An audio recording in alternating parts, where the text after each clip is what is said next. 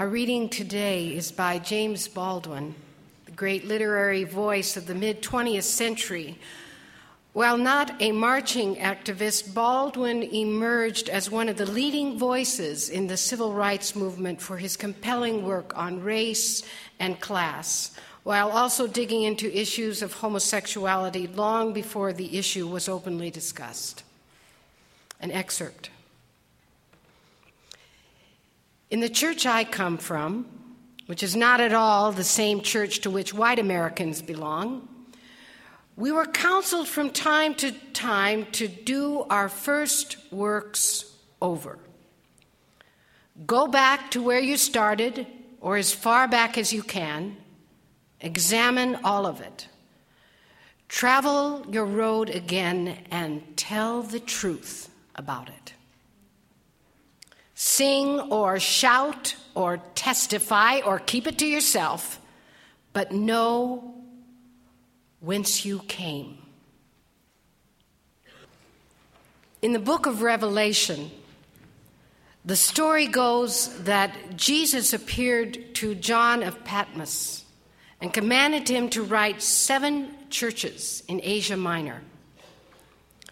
To the church of Ephesus, he writes, I know your works, your toil, and your patient endurance. I know that you are weary, but I have this against you, that you have abandoned the love you had at first. Repent and do the works you did at first. This is the Bible verse that Baldwin is quoting in the text we just heard. We were counseled from time to time to do our first works over. The letter from Revelation says to do our first works over begins with repentance, going beyond our small-mindedness into the great mind. That's what repent actually means, translated from the Greek word metanoia, to go into the great mind. So to repent and do the works you did at first means going back to the beginning, re-examining everything with a deeper awareness, moving from our finite mind of comparing and contrasting scarcity and fear, either-or paradigms, and opening into the great mind. Theologian Cynthia Bourgeault calls the great mind the non-dual knowingness of the heart. The non-dual knowingness of the heart. The heart is our spiritual organ by which we use all our ways of knowing: intuition, wisdom, a sense of unity, creative faculties, symbols. The knowingness of the heart is seeing and living from the perspective of wholeness and the holy. When James Baldwin quotes this verse from Revelation, he was talking about what we have to do to actually tear the walls down that divide us racially, economically, spiritually. Go back to where you started, or as far back as you can, he says. Examine all of it. Travel your road again. But this time, let it move you into a deeper awareness. Sing or shout or testify or keep it to yourself, but know with the knowingness of the heart. This is our way to a whole and just world. 4 years ago, I began to do my first works over.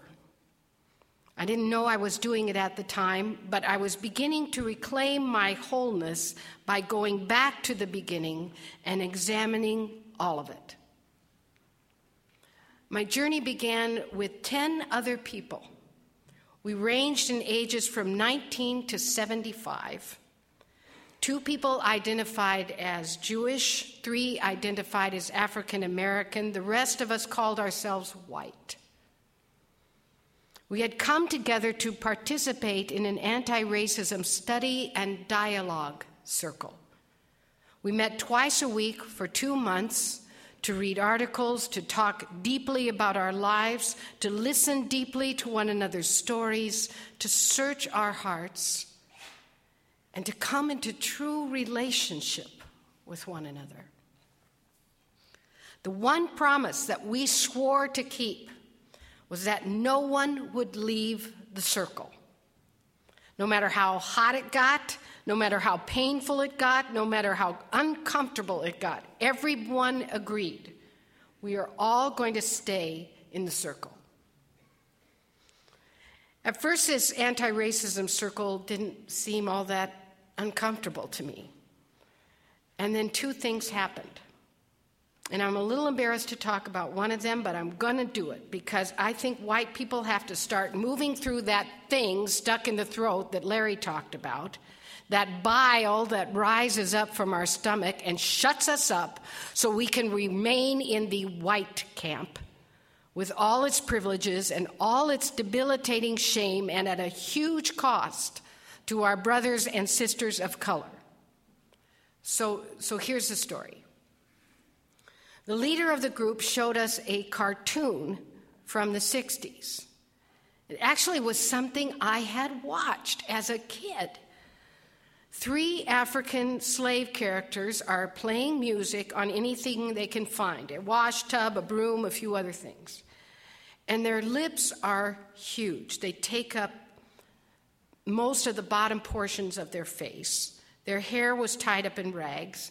The female character had huge breasts that bounced with the music, and the men had huge feet that slapped the ground as they all danced around singing and bebopping to rhythms that they were creating on their makeshift instruments. At the end, the facilitator asked each one of us to comment on the cartoon. And I said something like, at first I want to laugh. This is the kind of cartoon I watched every Saturday morning as a kid, and it made me laugh. But it's making me uncomfortable to watch it in the same room with people of color. I said something like that. The person who responded next was African American. I want to throw up, she said. Immediately, I felt my face flush. I had spoken honestly, but it was this kind of intellectualized response. I had not given a thought to what that cartoon would mean to the person sitting next to me or what it really had communicated to me as a child. I felt guilty and ashamed that I had experienced pleasure from something that caused my colleague so much pain. Now, this is a little hard to explain, but what I started to put together was how my whiteness, this being white, fosters a kind of intellectualized, detached kind of response to images, situations, etc., that are actually devastating and dehumanizing to all of us, but especially people of color. And I was starting to see with my heart. And I felt betrayed by this culture that enlists all of us at a very young age in a racial construct that says some of us get our full humanity and some of us are reduced to cartoon characters from which white people can all have a good laugh. And it all hinges on what color of skin you have. And if you think those kinds of cartoons are a thing of the past, watch Toy Story 3 and see what it is communicating about Latino men. I wanted to leave the circle on that day. I was so ashamed. But I made a promise, and so I stayed. The next thing that broke my vision open, that pushed me to re-examine all of it, was the juxtaposition of two readings. First was a reading exposing race as the biggest, most destructive lie ever told. This thing called race is something that some rich guys cooked up in the late 1600s in Virginia. It's an absolute fabrication. They made it up to make sure that indentured servants from England and indentured servants and enslaved peoples from Senegal and the Congo would not collaborate and rebel against the ruling elite. Race is something they made up to protect their economic ventures.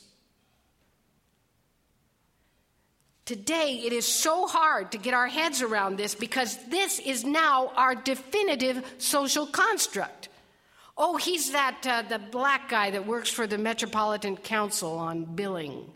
Oh, yeah, that Asian gal that works in human resources. What's her name? Oh, I love Kelly Clarkson. She sounds like she's black. It is probably more accurate to measure the size of our front teeth to determine how closely we are related to one another biologically than to look at our skin color. Race is an absolute fiction with absolute devastating power. I wanted to leave the circle, but I made a promise. Then I read a series of articles on Franklin Roosevelt's New Deal initiatives and Harry Truman's Fair Deal programs of the 1930s and 40s. One author, Ira Katznelson, exploring this time period, called it when affirmative action was white. Now, to give you a little background, my mom grew up as a child of a sharecropper in western Nebraska. Her family was dirt poor, but her father picked up work as an auctioneer and a storekeeper, and they got by. My dad's father worked as a pipe fitter for the sewer district, so his family fared pretty well until my grandfather died. And then Dad and my grandma were thrown into an economic tailspin that did not right itself until my dad joined the Air Force in World War II. Now, there were 3 governmental programs that my parents took advantage of to move from a lower economic class to the middle class in the 1940s through the 60s. Social Security, the GI Bill, and a loan from the Federal Housing Administration. The reason Ira Katznelson calls all of these programs and more affirmative action for the whites is because every single one of them were denied to people of color until after the Civil Rights Movement. After the Civil Rights Movement. So Social Security allowed my mom and dad to put their money towards raising a family and buying a home, while Social Security kept all my grandparents in their homes for the most part until they died. Social Security is a way that families built wealth over the course of generations. It was a godsend for working people, except for those employed in agriculture or as domestic household workers. Southern legislators demanded that those occupations be excluded from Social Security benefits along with minimum wage, unemployment compensation, and protection of the right of workers to join labor unions in order to preserve the Southern way of life. The predominant occupation of black and brown-skinned people in the 1930s and 40s was in agriculture or as domestic workers. No Social Security benefits were granted to them until after the Civil Rights Movement. The GI Bill was a tremendous success for veterans. It paid for my dad's college education after returning from the war, which meant that he could get a job as a math teacher. But if you were a GI of color, you were out of luck. Katznelson writes, written under Southern auspices, the GI Bill was deliberately designed to accommodate Jim Crow. Now I quote from a New York Times article by Nick Kotz. Thousands of black veterans in the South and the North as well were denied housing and business loans, as well as admission to whites-only colleges and universities.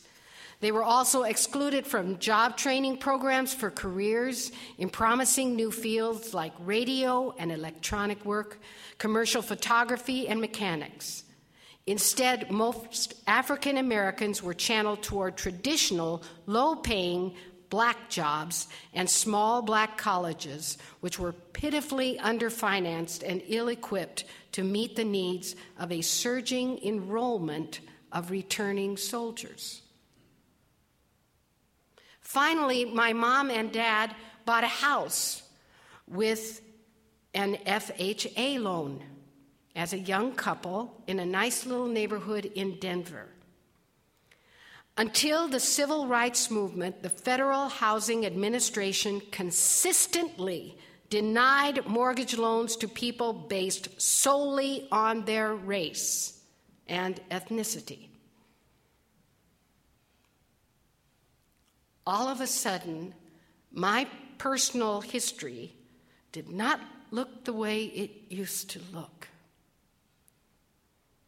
I was going back to the beginning and seeing it differently. My simplistic notion of the American ethic, work hard and you will succeed, was turned on its ear. My parents moved from some very shaky economic beginnings to a stable middle-class lifestyle because they worked hard and they were white. That's the truth. I was so glad for my group as the scales began to fall from my eyes. I was glad that we were bound together by a promise that says no one leaves the circle, no matter how hard it gets.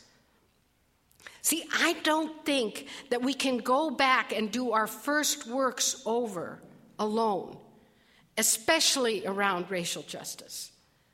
It's an endeavor that requires community, that requires everybody showing up with their variety of experiences. This being said, I don't think going back to our first works is the same work for everyone. It requires the same spiritual practices, but it's not the same work. It requires the spiritual practice of metanoia, or repentance, of moving into the issue with the knowingness of the heart. It requires the spiritual practice of openness and truth-telling. But from there, our work is different.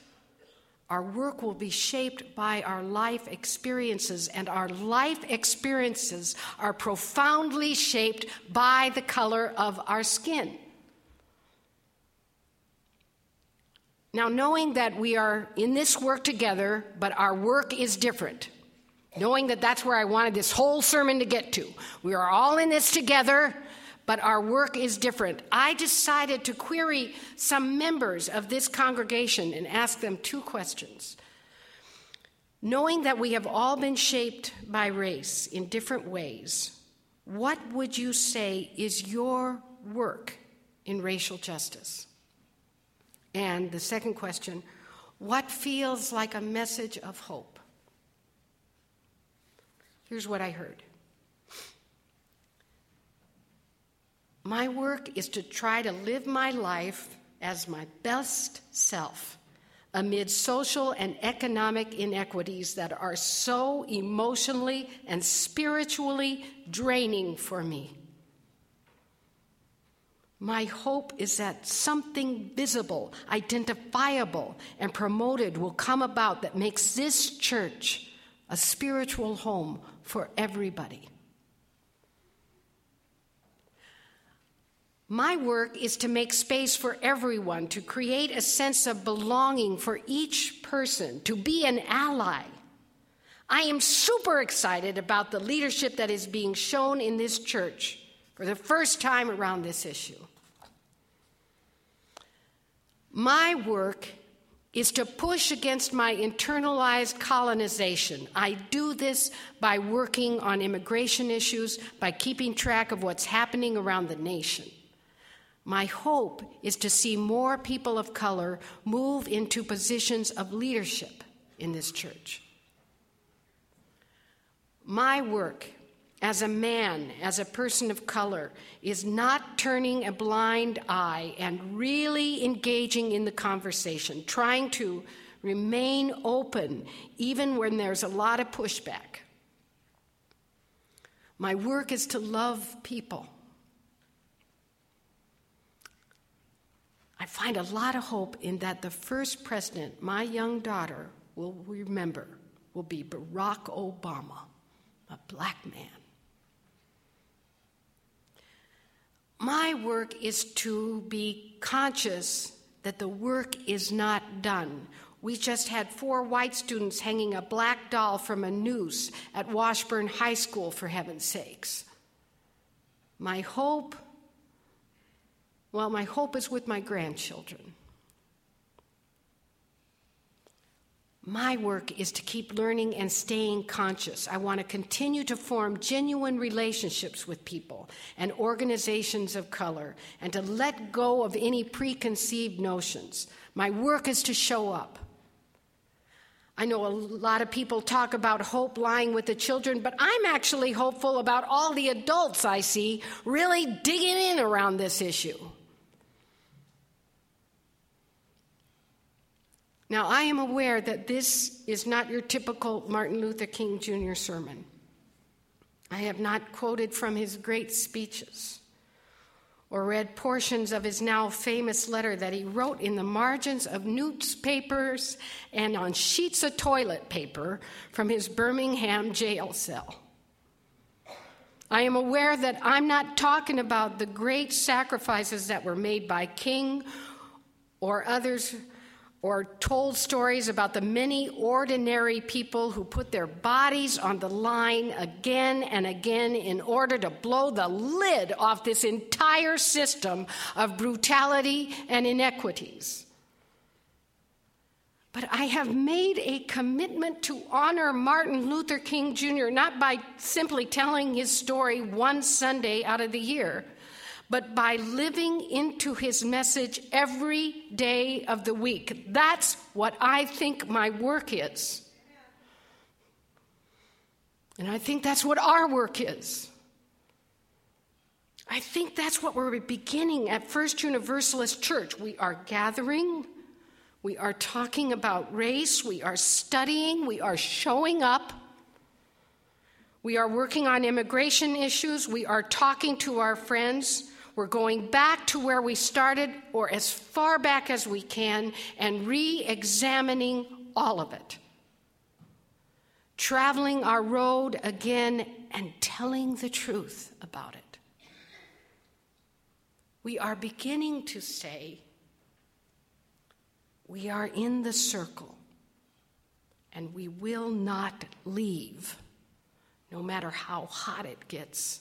No matter how painful it gets, no matter how uncomfortable it gets. We are all going to stay in the circle. And my friends, that gives me hope. Let us sing or shout or testify, but let us know from whence we have come. Let us see with the knowingness of the heart and make justice with our bodies. May it be so, and amen.